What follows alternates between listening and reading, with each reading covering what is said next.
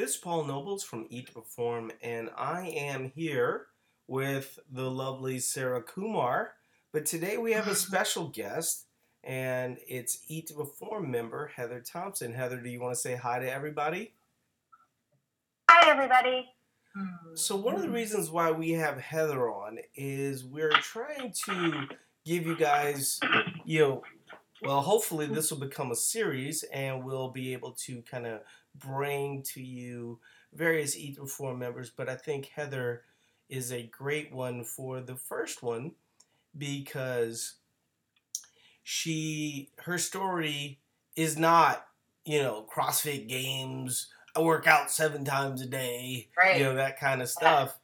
So Heather, why don't you walk us a little bit through kind of your early story, maybe previous to Eat to Perform, what you were doing in terms of diet, and then what you were doing in terms of working out. Okay. Um, so I put on weight with my pregnancy. My son is now 10, and it just never fell off. So my first real attempt to lose weight was Weight Watchers. I had a friend getting married, and I was going to be in the wedding party, and I needed to look decent. So I did Weight Watchers for about 9 months, and I lost weight. It was great. I lost weight, but I was what I call skinny fat. I didn't really work out, but I dropped weight, and so I still was like 135 pounds, but I had love handles, and I still had the mama pooch, and but man, I marsupial pouch. Yeah, the marsupial pouch, and I thought I looked good. Yeah, that's great. And as soon as I went onto maintenance with it, I couldn't maintain. It was like a year and a half later, and I was right back up to about 175 pounds. And I was miserable. So how long? And at that time, Heather, can you? It's going to be a little difficult just for people that don't know. Heather can't see us talking or not talking, so she doesn't necessarily know when we need to jump in. But talk to me a little bit about how long that took you, and then I want to make a little quick comment about the skinny fat thing. Okay, so I started Weight Watchers in February, and by the end of July, I went from 176 to 135, which is an extremely drastic drop. Yes. So one of the things that I wanted to talk a little bit about, and one of the reasons why Eat to Perform tends to be a little bit more successful for people, is when you talk about skinny fat. I mean, it's a pretty common term. It's not just your term. Most people, a lot of people use it. But when you lose weight that fast, you're definitely going to be compromising a little bit of muscle in that process. And so you get to sort of this point of diminishing returns. Do you remember? I suppose you probably weren't aware of how low your calories were at that point. So they don't use calories, they use points, and I was at 26 points, which is the lowest point they give you. Right. Did you ever go back and figure out how many calories 26 points is? No, because it's really weird because they don't give you specific points for carbs or protein or fat. It's just 26 points. Yeah. So, and they take off like fiber. So it's really, really hard to figure out how many calories you're actually supposed to be eating. It's just 26 points. Yeah. So how many people do you think end up at 26 points by the end of their journey? That's where everybody ends up.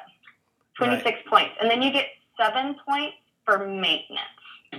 The thing that's always struck me about Weight Watchers, because I remember when I was doing Weight Watchers, which was probably 20 years ago, there was definitely this thought process of you needed to move back to maintenance, otherwise, you were going to, your body wasn't supposed to live on 26 points, right?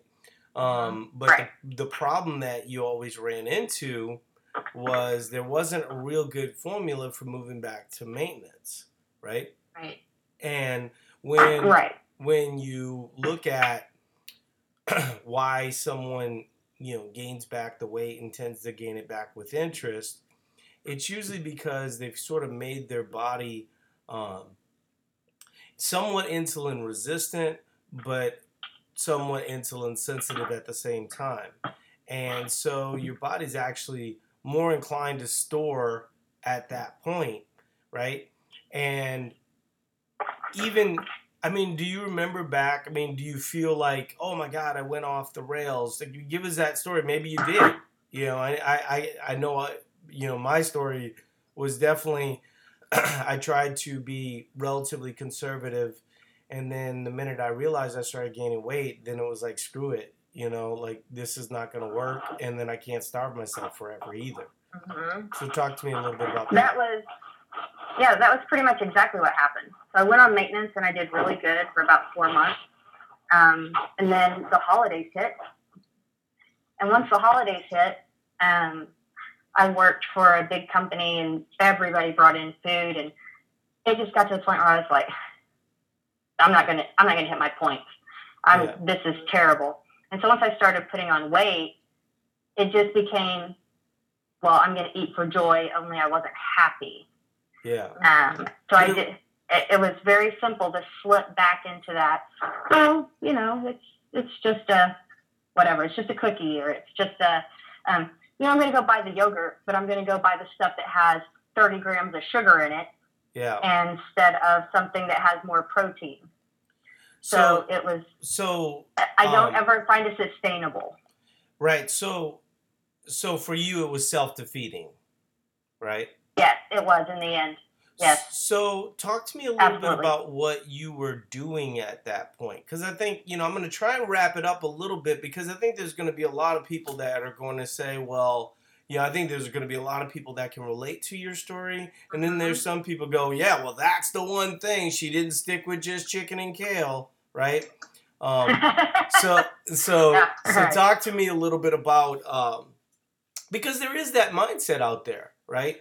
You know, that you should have just stuck with the 26 points and sucked it up and lived a miserable life, but at least you were skinny, right? Yeah. So talk to me a little bit about what you were doing for activity at that point, and we can kind of talk about why that piece is important as well. So I had actually started the Couch to 5K program. I was running. That's when I also found out that I had exercise-induced asthma, which had hampered a lot of stuff. And so I took care of that. I did what my doctor told me to do. And so I was actively trying to be more active. I was running 3 to 4 times a week. And then my job was on my feet all day long. If I wasn't getting 20,000 steps, I pretty much wasn't doing my job. So I wasn't sedentary. I didn't just sit around doing nothing. After my running or after my work, I would come home, and once I cooked dinner, I was, you know, I sat. But during the day, you want to talk about lists. It was a lot. So I worked for Walmart, and I worked in an over 200,000 square foot facility, and I didn't stop moving. So when Heather says lists, what she's referring to is low intensity, steady state work, basically the stuff that you're doing outside of exercise. And, you know, she's obviously mentioning the fact that she was getting in a fair amount of activity, right? In terms of resistance training, you know, other than lifting stuff at work, would there have been anything? There was actually Samsung. I had a Samsung phone, and there was a great app called Skimble Workout Trainer. And so you could do all these body weight exercises. And that's what I did. So I would do my running. I would do a workout from Skimble first, 15 to 20 minutes of casual to moderate exercise. And then I would come home and I would use their cool down program. And then on the days I didn't run, I would try and do some kind of intense workout for 15 to 20 minutes. Right. So it wasn't, yeah. So it wasn't what you're doing now by any means. Oh, no. Lifting, no. You have taught yourself. Yeah. And I mean, that's amazing. We'll get into that in just a second. But what I wanted to do, just kind of, I want to really establish the ground base where Heather started from and why, ultimately, because I think that a lot of people will look at what you went through and go, wow, that was a big failure, right? She lost 40 Mm-hmm. pounds and she didn't learn anything.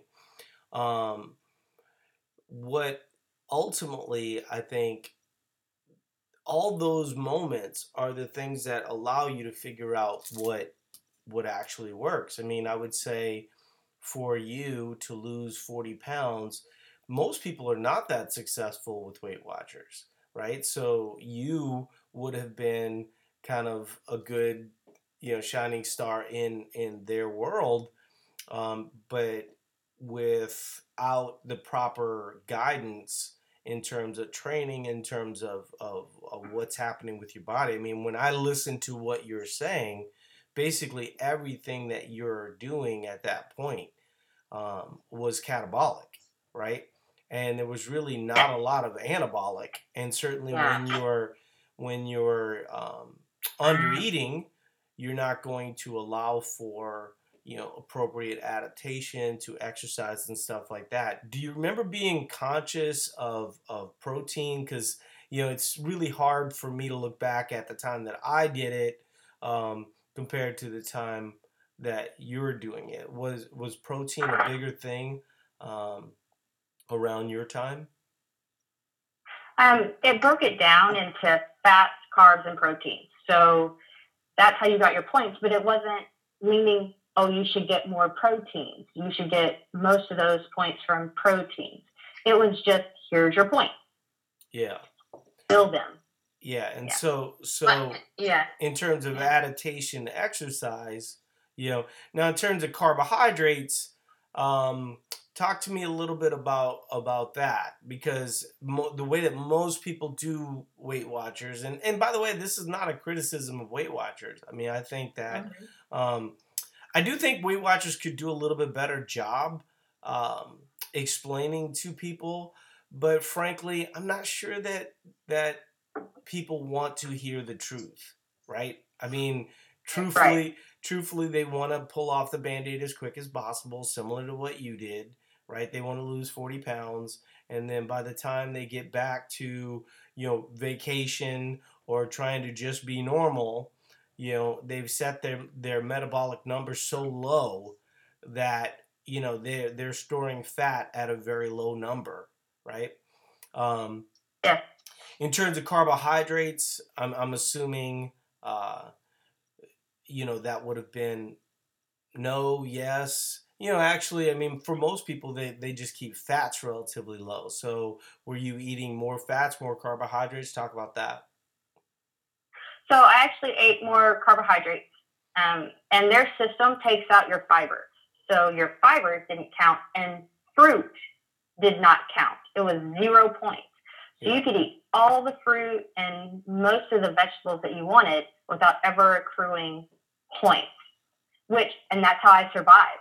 I would buy a bag of cuties or those little halos and just eat those throughout the day. So when you look at the number of sugar carbs I took in, and see, they don't account for it. Yeah. Everything I looked at was how much fiber is here. Yeah, I think a lot of people will look at this and hear, well, obviously she did the diet wrong, right? If she was doing paleo, right? She would have been eating fats and then having fibers. But it's interesting that there are some parallels there, right? Because Weight Watchers is putting a high priority on fiber, and then so is paleo. And the different mechanism is that paleo is pro fat, and then Weight Watchers is actually low fat typically, right? And so I think it's interesting because a lot of people will look at your story and go, well, then that's why she's not having success, but then won't look at their system and then why they're not having success with what they're doing, right? And we'll talk a little bit more about that. But I just want to finish on my last point. Were you doing with resistance training? was any of it slow or was it mostly fast? Because, you mentioned 15 minutes. Typically, for 15 minutes, people are going to try and get it in and out as quickly as possible. Yeah. So it was all fast. It was, now we would call it a HIIT workout, but it wasn't called a HIIT workout a couple of years ago. Yeah. You would go in and it's as many push-ups as you can do in 30 seconds or as many burpees as you can do in 45 seconds. Yeah. So everything is, so it was not anything slow and controlled. It was, let's go much more in 15 minutes. Yeah, let's get it done as quickly as possible. Okay, that makes sense. So you come in to Eat to Perform, right? And we're starting to give you a little bit more specifics related to all the macronutrients and stuff like that. And you can just be honest with me. A lot of the time, people will say that it's often confusing and overwhelming. The way that we look at it is, here's your plan, do that plan. But what I think people are really saying, and don't let me steal your words, but I think what people are really saying is that change is hard, right? I know this. I know that when I burn as many calories and eat as little as possible, that I can lose weight, but I can't sustain that. And talk to us a little bit about your early experience with Eat to Perform. I found it right after Thanksgiving one year, and I had made the decision. And I've talked about this, but about being, do I just want to be fat and happy, or did I want to actually improve? And so I decided to improve, and so I joined group coaching right away. Mm-hmm. And Sarah, her first thing was, don't be afraid of the carbs. Do not be afraid of the carbs. And so I came into it, and I put that stuff in my Fitness Pal, and I tried. I was like, I don't know what I'm doing. I can get this. Even coming from the Weight Watchers background, it was different because you don't take anything out. There is no subtracting fibers. All of your fruit counts.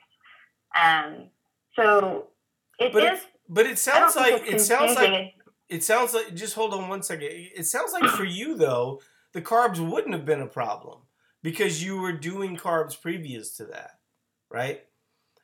Yours was a little bit more low fat, but I'm assuming that the calories plus the carbs ended up being a little bit of a wake up call.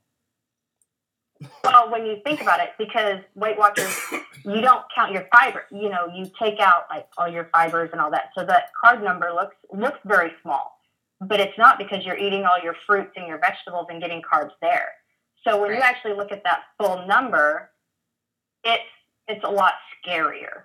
Mm-hmm. And then it is a lot higher fat. And we're taught through the diet industry, low fat, low carb. And so getting over that hump is really hard. See, and I think that's where your experience is a little different than a lot of people's experience, right? Because you're kind of one of our low fat people, but there's a lot of low carb people, right? Mm-hmm. And in their world, fats end up being the end all be all. And ultimately, what ends up happening on both sides is that you can get to a certain point, but you're uncomfortable. On the low fat side, a lot of times you'll see people that struggle with nails, hair, sleep, sex drive, libido. Hormonal type of issues will be more. On the other side, you have, you can have similar type of dysfunction, but they tend to be, the lower fat people might sleep a little bit better just because they're having some carbohydrates.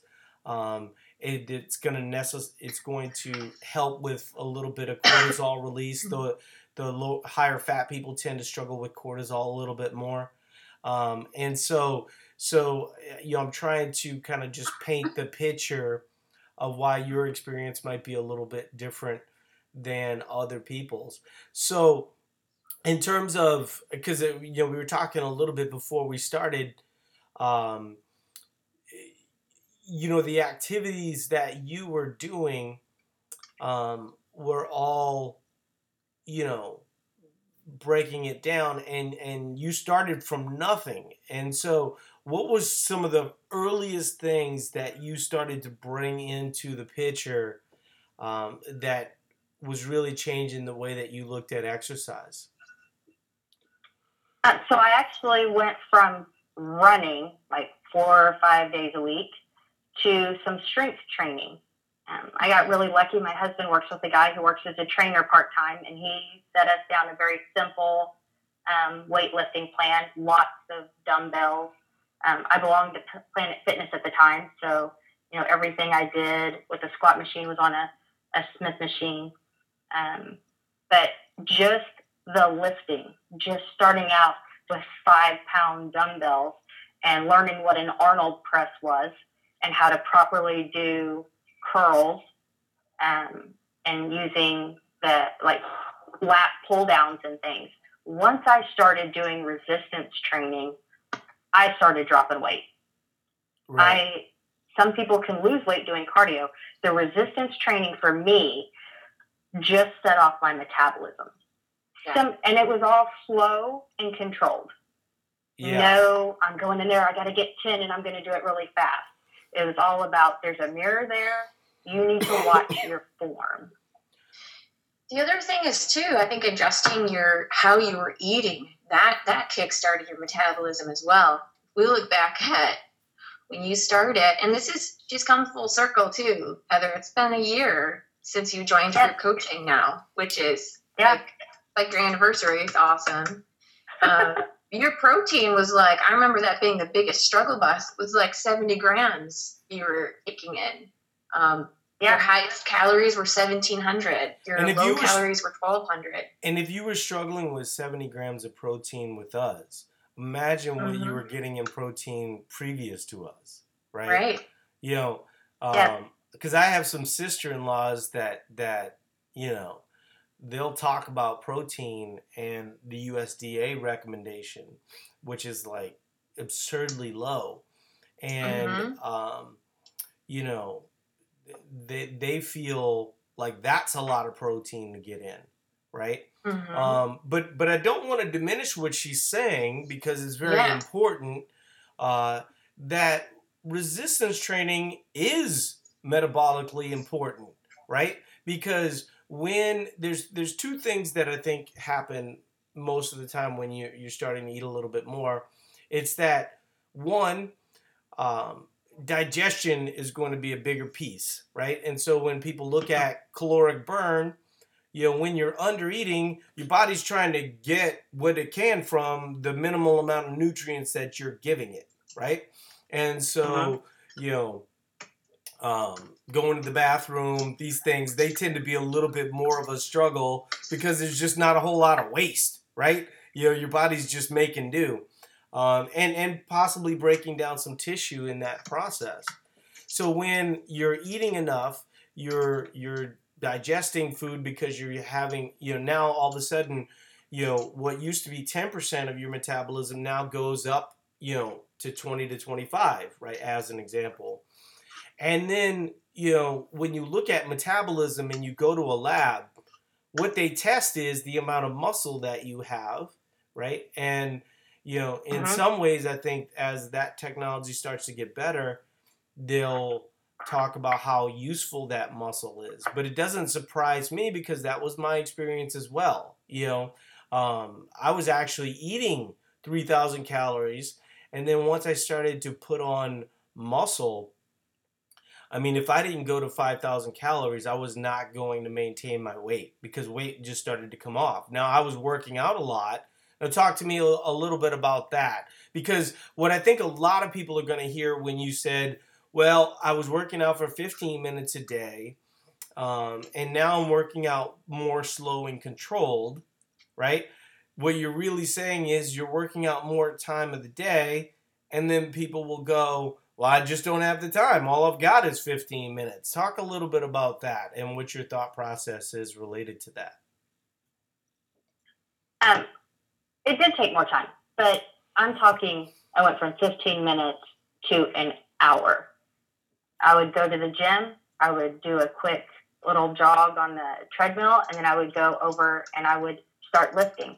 And it was very much in a program. I'm going to do this lift, and then this lift, and then this lift, and they all flowed together. So it actually didn't take as much time as I thought it was going to. And once I knew what I was doing that day, I could get it down to about 45 minutes, and I would get everything in. With a decent amount of rest in between. And if I felt that I needed to go up in weight and that I was going to have to rest longer, I worked that in. So it may take an hour and 15 minutes. But I was doing that 3 to 4 times a week. And I always made sure I did it on my off days. So that those two would be like my leg day, where I had more exercises to do. Or back, because my back and my shoulders are not fantastic. And so that would be my other off day when I wasn't working, so that I could spend more time and take more rest, so that I could do the lift properly instead of injuring myself. Yeah. So yes, it took more time, but it felt better.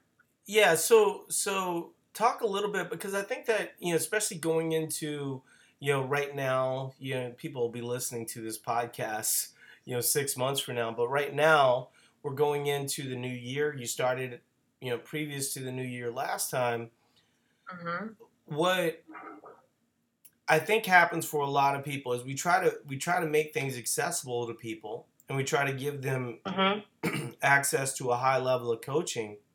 But you went into group coaching from jump.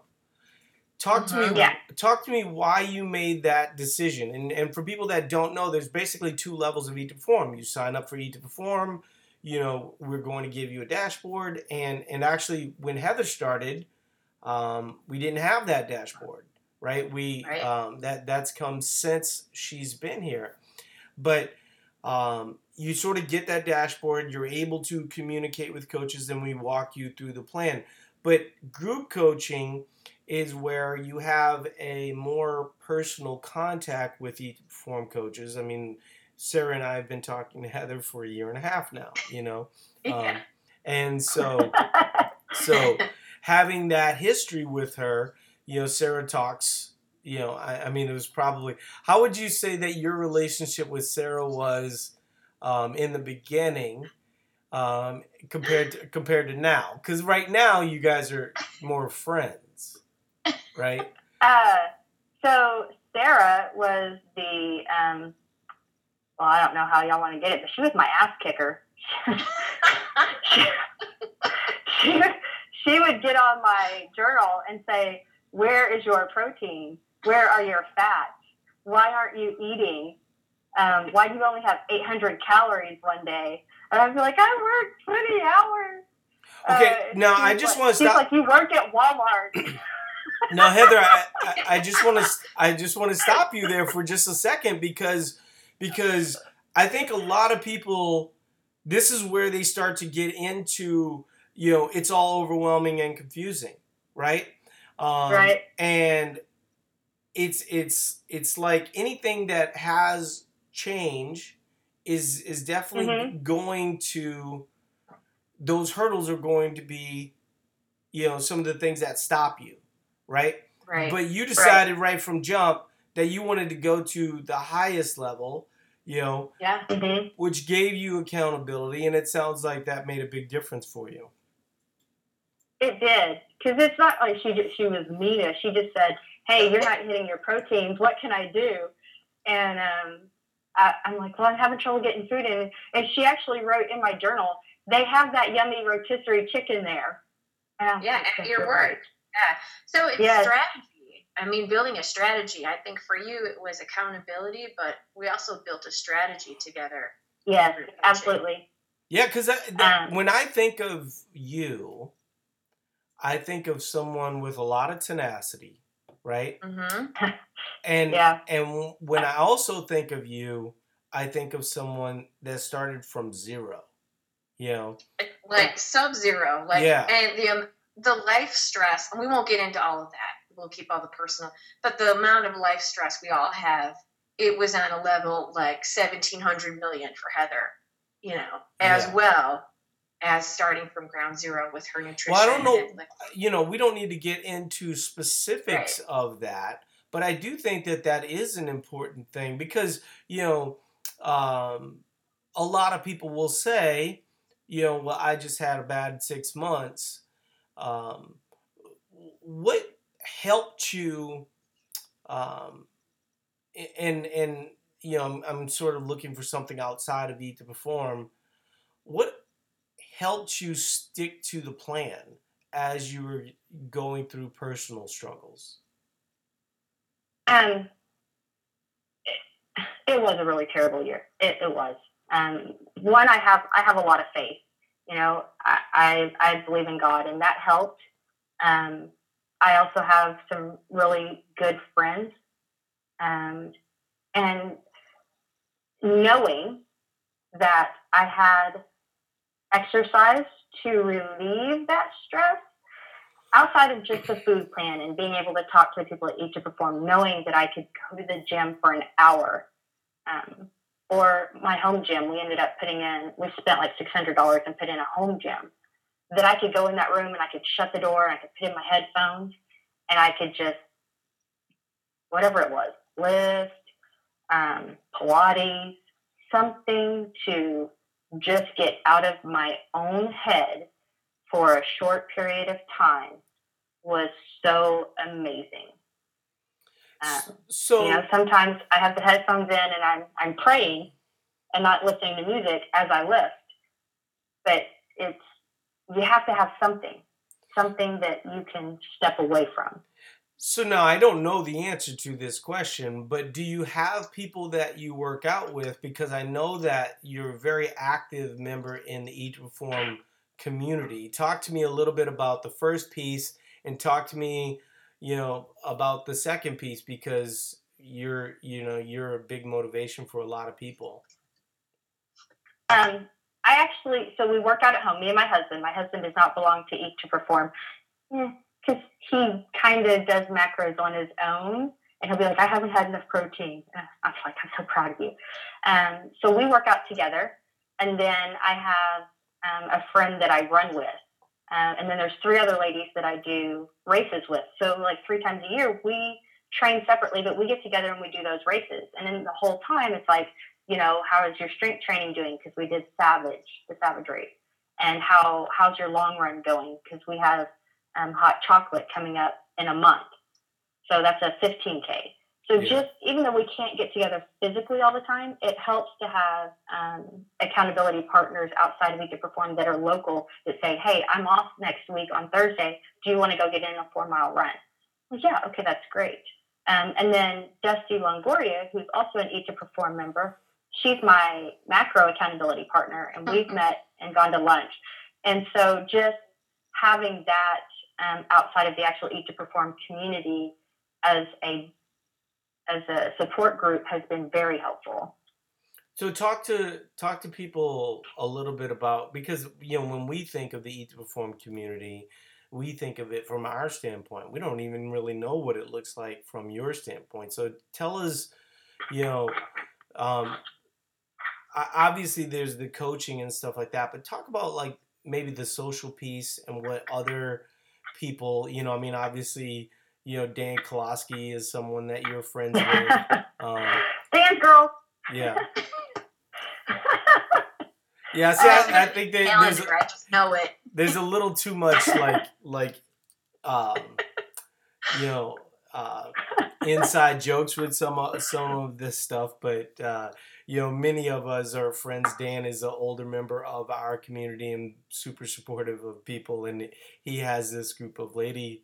I mean, what does it take to become a Dan's girl? I'm not even familiar with it. I think you can Charlie's Angel. Yeah.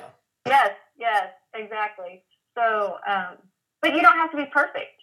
That's the great thing about the social. So, you get JK who posts his amazing workouts and Mike Milner who does the same thing.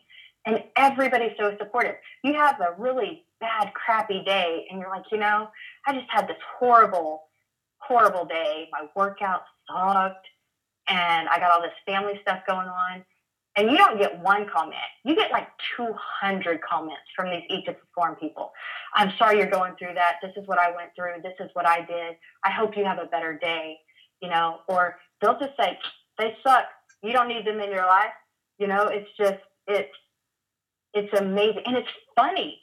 They're hilarious. If I'm having, if I need a good laugh, I just scroll our science lab off topic, because I think one of the best things ever is that I'm having a bad day, drop your best meme here post, because they get me rolling. And I know that everybody there is supportive. I've not had anybody say a negative word.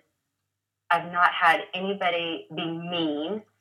I have never seen that. Well, and that's what a lot of people, that's what a lot of people don't realize, is that, Eat to Perform is a business, and so, the business is founded around positivity. And so it's not like the rest of the internet, where you're going to post a picture and someone's going to point to the negative piece, right? I'll look at a picture, there's every picture that you can look at and go, wow, look at that person's arms, and she's posting like an abs picture. And I'm like, oh my God, your arms are so distracting, man. You must be doing like crazy work, but I think, what you're saying is that having some social accountability does matter, right? Because I think what a lot of people listening to this podcast are going to think to themselves is, I was alone with my calories, right? I got my calories, I was doing my calories, but then they had all these different hurdles. One of the things that just came up today, right, where someone was talking about, bad influence in their life that's actually come up a lot with the holidays, right? You're around a bunch of people, known as family, that you don't always get to pick some of those people. And a lot of people don't realize that, they need to distance themselves from some of the negative influences in their life if they're allowing those messages to permeate their head, right? Yes, absolutely. Because we all have family, and especially if you've ever been on that weight yo-yo, family thinks that they have the right to say, should you eat that? Well, yeah. It fits my macros. Today it does, because it's got protein in it, and it's yummy. So I needed 6 more grams of protein, and I needed 20 carbs. It fits. Most people don't know this, but other than my wife, there is not one Eat to Perform member in my family. And I have a big family, not on my side. I'm an only child on my side, but there are no Eat to Perform members. I'll see my sister-in-laws. My sister-in-laws, they've the only thing that works for me is Weight Watchers. How many times have you done it? 18 times. It's like, you failed 18 times, But see, that's the glory of Weight Watchers, and that's the glory of paleo and a lot of other things, and an accountability that we've sort of taken on since day one, is that if you fail with something, then that is inherently a bad plan, right? And I will often, there's two people, there's two sides of people, right? There's the people that think, that I work out like crazy, which I don't. And then there's the side of people that, are kind of similar to what you're saying. Like, you really going to eat that much pumpkin pie? It's like, yeah, I'm about to be deadlifting tomorrow, doing 450 pounds, But people don't understand. And I think that there is a certain mentality. I think, and I've been saying this a little bit more, that when you don't dive in, or when you just get your calories and you run, you know, Right. I think I think you're letting your fear take over, even if you're just an inactive participant, you know, just allowing more than just the calories to permeate your brain, Right. is really super important for people. And I think that, just setting up a plan. Now there's the next level, right? So if you're trying Mhm. to compete, and all this other type of stuff, then you have to get a little bit more on point from that standpoint. So let's talk. We'll finish up here pretty soon. But talk to me a little bit about how much weight you've lost, but not so much that, really kind of like the mentality change and how that's worked out for you. So I started Eat to Perform at 173 pounds. Um, and right now, I have a daily fluctuation between 2 pounds. I go between 144 and 146. Boom sauce. And so last time you were 135, okay? Right. One of the things that a lot of people won't look at, when they hear these numbers, is they won't think how much muscle they've lost in that process, right? So totally reasonable thought process to think that you have gained anywhere from 10 to 12 pounds of muscle. Do you have any idea? Have you done any body fat testing, anything like that? No, my husband and I talked about it. That's one of the things we're both going to do this year. I thought about it earlier in the year, and I wasn't as interested in it because I could see so much body comp change. Yeah. And this is really important. The 144 to 146 that I am at now compared to 135 at Weight Watchers, I'm wearing the clothes I was at 135 in Weight Watchers. Yeah. Yeah, and so a lot of people will say muscle weighs more than fat. Well, a pound is a pound is a pound, but muscle is less dense than fat, and that's what accounts for the difference. But not only that, really, when you focus on maintaining muscle, it's basically, I mean, if I asked anybody and said, "Hey, would you like me to speed up your metabolism?" They'd be like, "Yeah, what do I need to take?" Like, well, go to the gym, start lifting weights, be a little bit more conscious of your steps, things of that nature. But it sounds like for you, steps were never an issue. It was really the resistance training that. See, I have to admit, like I can't do the working out with my wife thing unless I'm at CrossFit. It's just very distracting. We had that problem. Yeah. And we had to lay some ground rules. Yes. Yeah.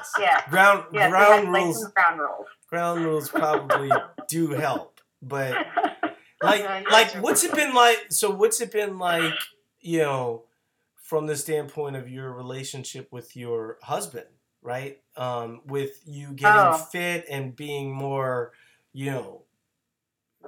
fit gal, right. and doing it with him. So, he has gotten fit with me, and he's looking hot, and love it. And he thinks the same thing. So our marital relationship is very good right now. But we're both happier. I mean, we just feel better, and when you feel better, then everything else falls in place. Yeah, sex drive comes back, right? There's all the different things. I mean, the thing that always strikes me, I do work out at a CrossFit gym. I don't think that there's been one divorce. Right. Like one divorce, Yeah. And when you look at that and you go, two people are on a similar journey, I just think that couples often, when they fall apart, they fall apart because their goals become different, you know. Um, Mhm.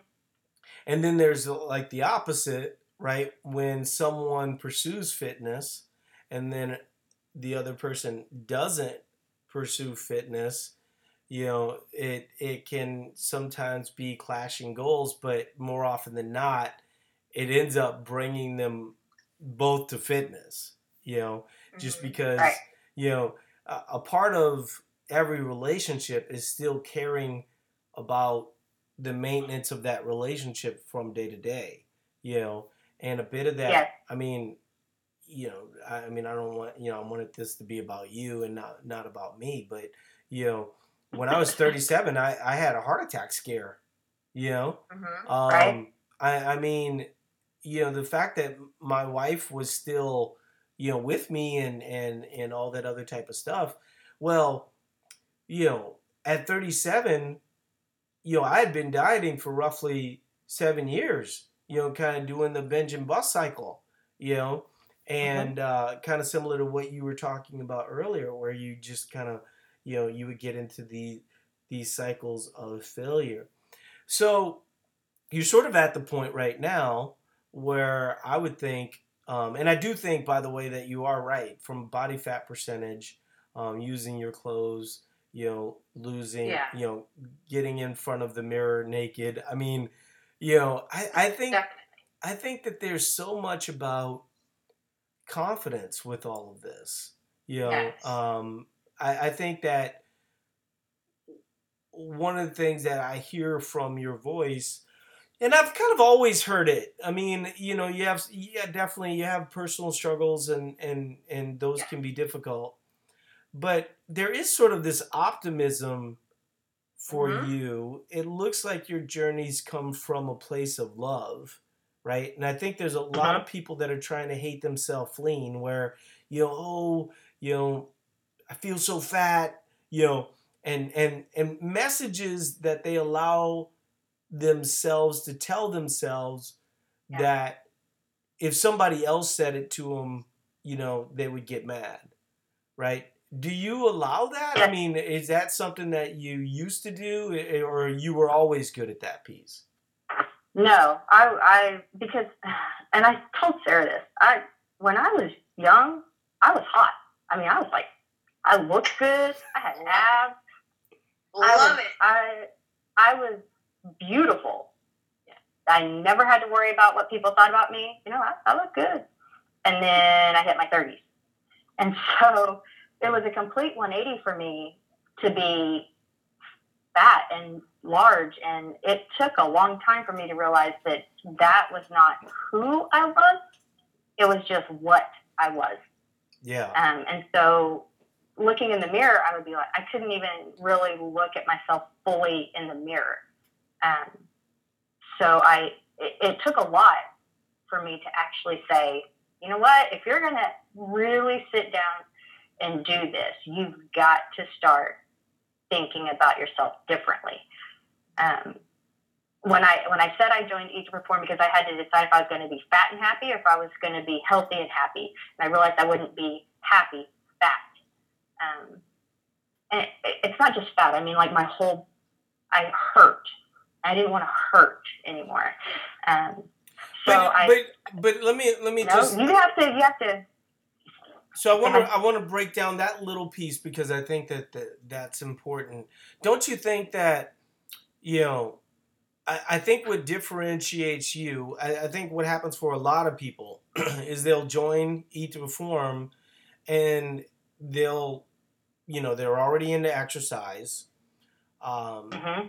and they now all of a sudden realize that they can eat more, Mm-hmm. and they have kind of this place of love, or at least kind of this um, compromise that they've made where, okay, well, at least I get to eat more freely and exercise. That wasn't your journey though, right? You were consistent about, the weight loss and making sure that, and I feel like that's hard to do if it doesn't come from a place of love, right? Yeah. Do you feel like you ever made peace with the gal at 173, or did you not? Because I mean, that might have been your story, right? Everybody's story is a little different. So I know why I hit 173. I mean, I know how I got there. I know that I would prefer not to go back. I'm 43 years old. I have hopefully a long life. Who knows what's going to happen down the road?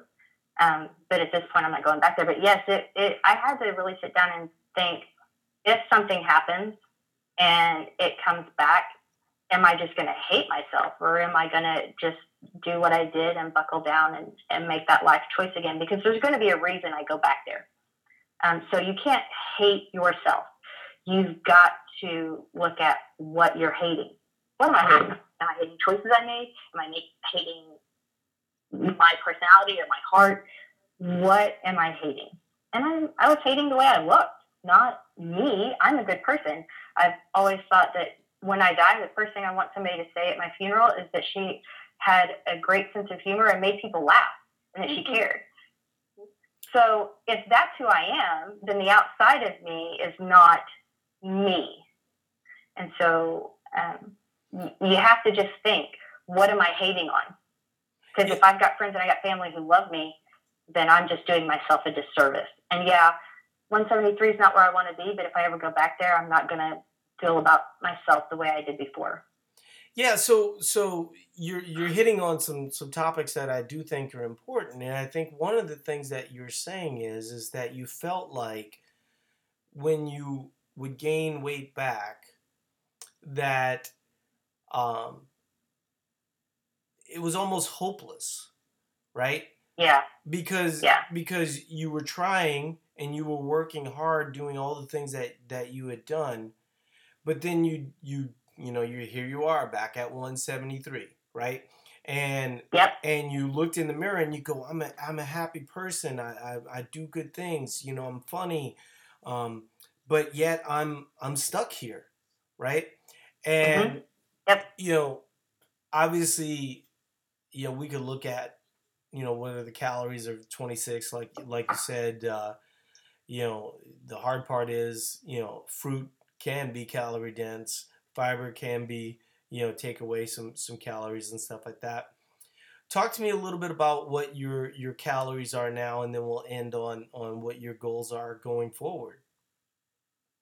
So I'm terrible. I don't even look at the calories anymore. I look straight at my macros. Yeah. I'm excited. Okay, thank you. I'm excited because this is stuff that I love so much, knowing that you dropped essentially 40 pounds, gotten strong, 30 pounds, gotten stronger. You started when you started group coaching and getting into it, your starting macros were around 1,700 on a high day, 1,200 on a low day. Now she is at about 2,400 calories on a high day. And I mean, just less than that on a low day. Yeah. So. And that's sustainable, right? So, so like you can point to, well, I can stick with this, right? But when you're sitting there starving and a cutie is the thing that you're looking forward to for the whole damn day, right? Yeah. Then you start to realize. Let's talk about sustainable. Yeah. Because I sold a house and I bought a house in the last 2 months. So October 25th, we shut down our home gym and packed it. And then in November, we moved into a hotel for 3 weeks. And we moved into our new house December 10th and got our gym up last week. So in that time, I did very little running and very little body weight exercise because of just that whole process. It's a terrible process. I didn't gain a pound. Right. I ate my macros. I did my plan. Now, I got lifts in, so once again, I got my steps in, but I didn't gain a pound. Yeah, it's been similar. I sustained. Yeah, and I think that... So now I'm working out again. I think a lot of people don't realize the value of that muscle and the value of having recovery time, and then everyone, they just can't stay out of their way. And the thing what I think is great about you is that now that you've like I just do my plan, right? And when Mhm. you just do your plan, that's the best part of staying out of your way. I will take issue with what Sarah said that you've lost 30 pounds. Um, yes, on a scale you've lost 30 pounds, but you've lost more than that from in terms of bodily fat, right? Because Mhm. this is the part that a lot of people don't realize is that when you hold on to muscle, you know, I mean, it should be obvious to everybody, but it isn't. When you're eating 2,400 calories and still reaching your goals, the you're holding on to muscle and building muscle in that process. So the Right. idea that, and your waist size certainly shows it, that you've probably lost somewhere in the neighborhood of about 40 pounds of fat in that process, right? Yeah. Or at least Yeah. enough fat to really get you to a similar um, place that you had gotten in the 130s, right? So I think that that's a piece that people diminish a little bit too much, you know, and they think, well, I've got to lose 50 pounds. It's like, well, no, you really don't, depending on what you do and how you do it. So talk to me a little bit about what you think the future looks like, because I think that that's the piece that's most exciting for people once they realize that they've found the answer for what they've been struggling with. What do you envision the next 20 years looking like? I actually thought about this the other day because I've been on Eat to Perform with group coaching for a year, and that's the longest I've ever been on a program. And I'm like, wow, okay, so what am I gonna? What are my goals? I have a friend who wants to do a physique competition and has asked me to do that with her next year. So maybe I'm seriously thinking about it. That is something I've never tried before. Um, and it sounds somewhat exciting at this point. The more I think about it, the better it sounds. But I really just want to stay healthy and fit. I mean, I've got weightlifting goals. I'm going to do a handstand push-up someday, and I'm going to, I believe you will. Squat my body weight. Yeah. I'm going to squat my body weight, and I'm going to get my overheads above 65 pounds. These are my long-term goals. I'm going to stay healthy. I'm going to eat good food and enjoy my family. And I'm not going to yo-yo. And by yo-yo, I don't mean like 5 pounds or 6 pounds or everything goes way off the rails and I get 10 pounds of fat back. I'm talking about almost 200 pounds. And I like telling people about what I've done. I don't even tell them I've lost 30 pounds. I say I've lost so much fat and I've put on so much muscle, because they'll say, how much did you actually lose? And I'm like, I don't know. This is what the scale says. Yeah. But I think I'd like to just continue to work towards being healthy. I've talked previously in some of our untapped challenges about people on my mom's side of the family don't live past 42. I'm 43. And by God, I'm going to make 60. So, well, and I would argue that the goal is probably a lot higher than 60. But I know what you're talking about. Because where do you live? I live in Texas, North Texas. Yeah, so I'm from Louisiana, and my aunts and uncles all died, late 50s, early 60s. My mom died, early 60s.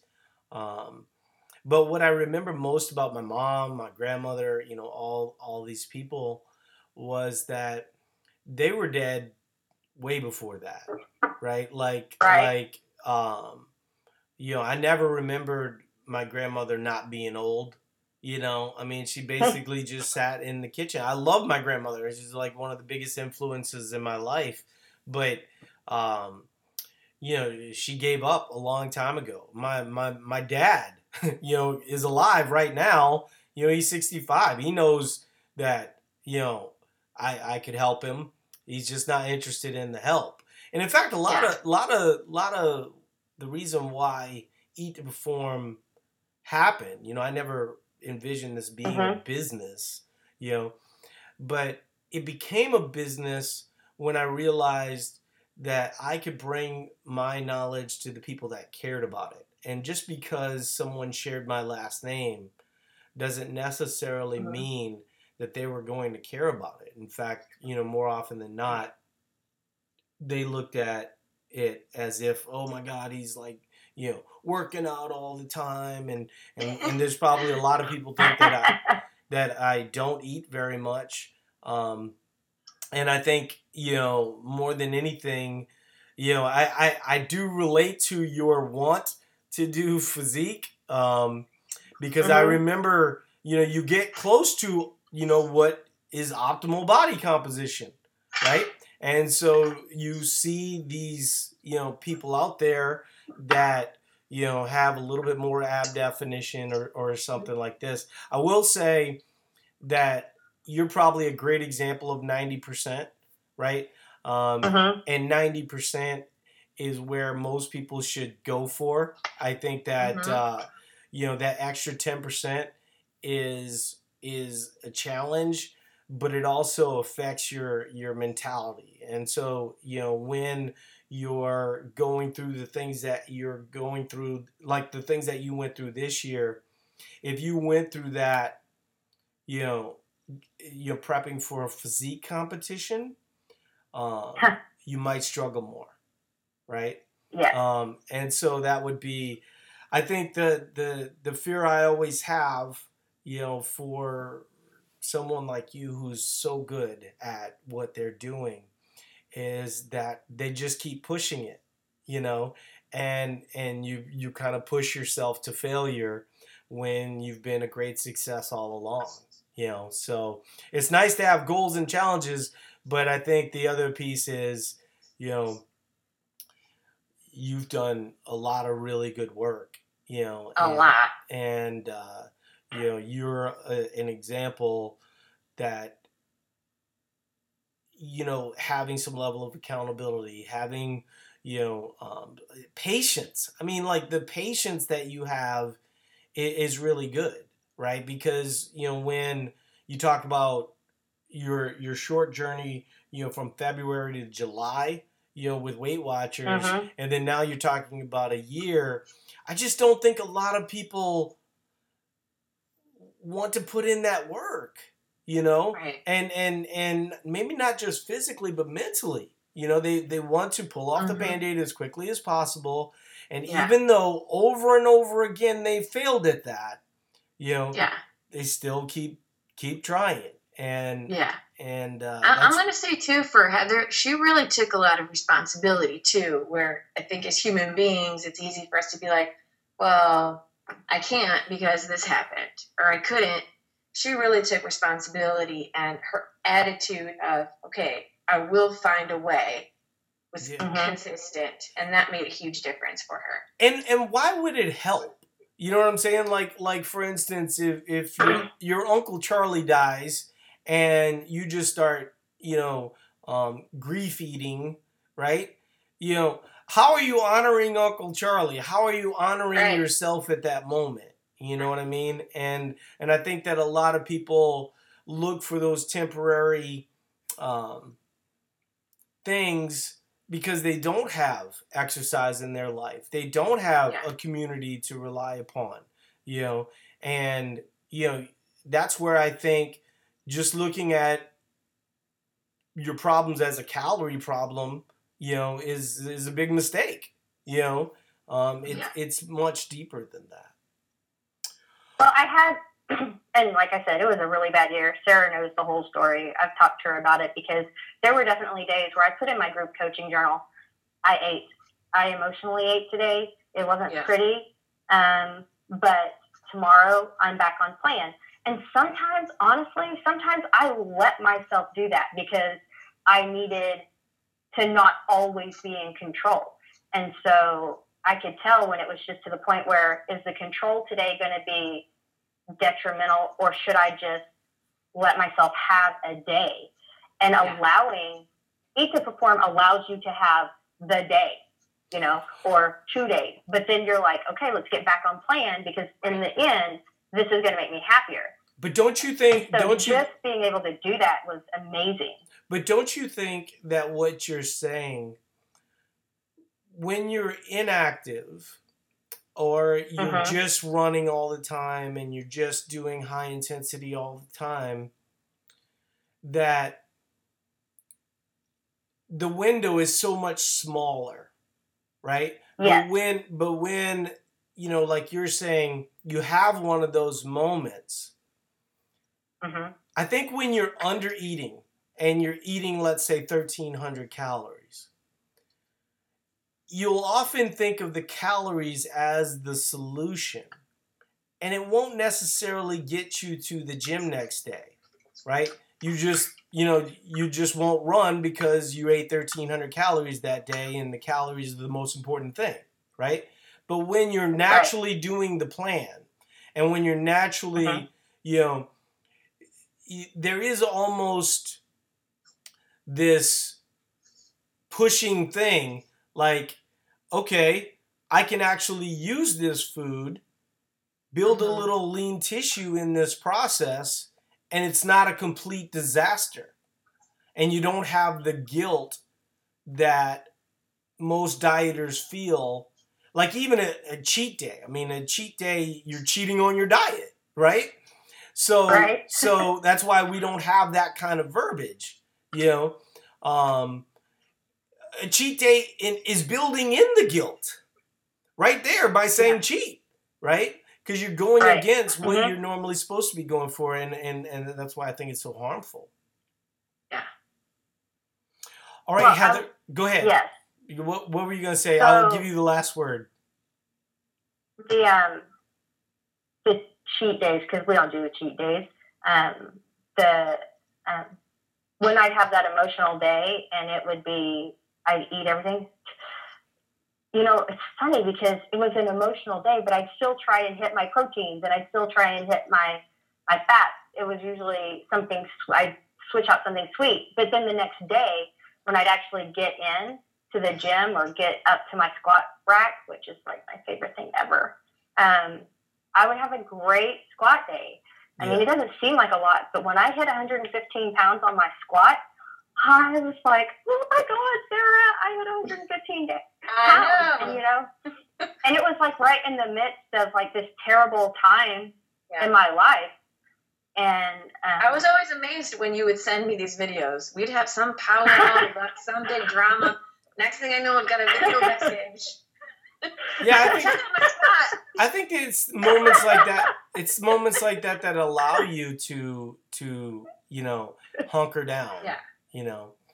All right, Heather. Well, I really appreciate you doing this, because I think that a lot of people don't really know, like if you're not, in it, people don't necessarily understand what we do and how we do it. And so I think your relationship with Sarah, that's why she had to be here, is super important. So thank you for doing this, and we'll talk to you later. We'll see you in the groups. Thanks, Heather. All right, thank you. All right, have bye, a great everybody. day. Talk to you later. You too.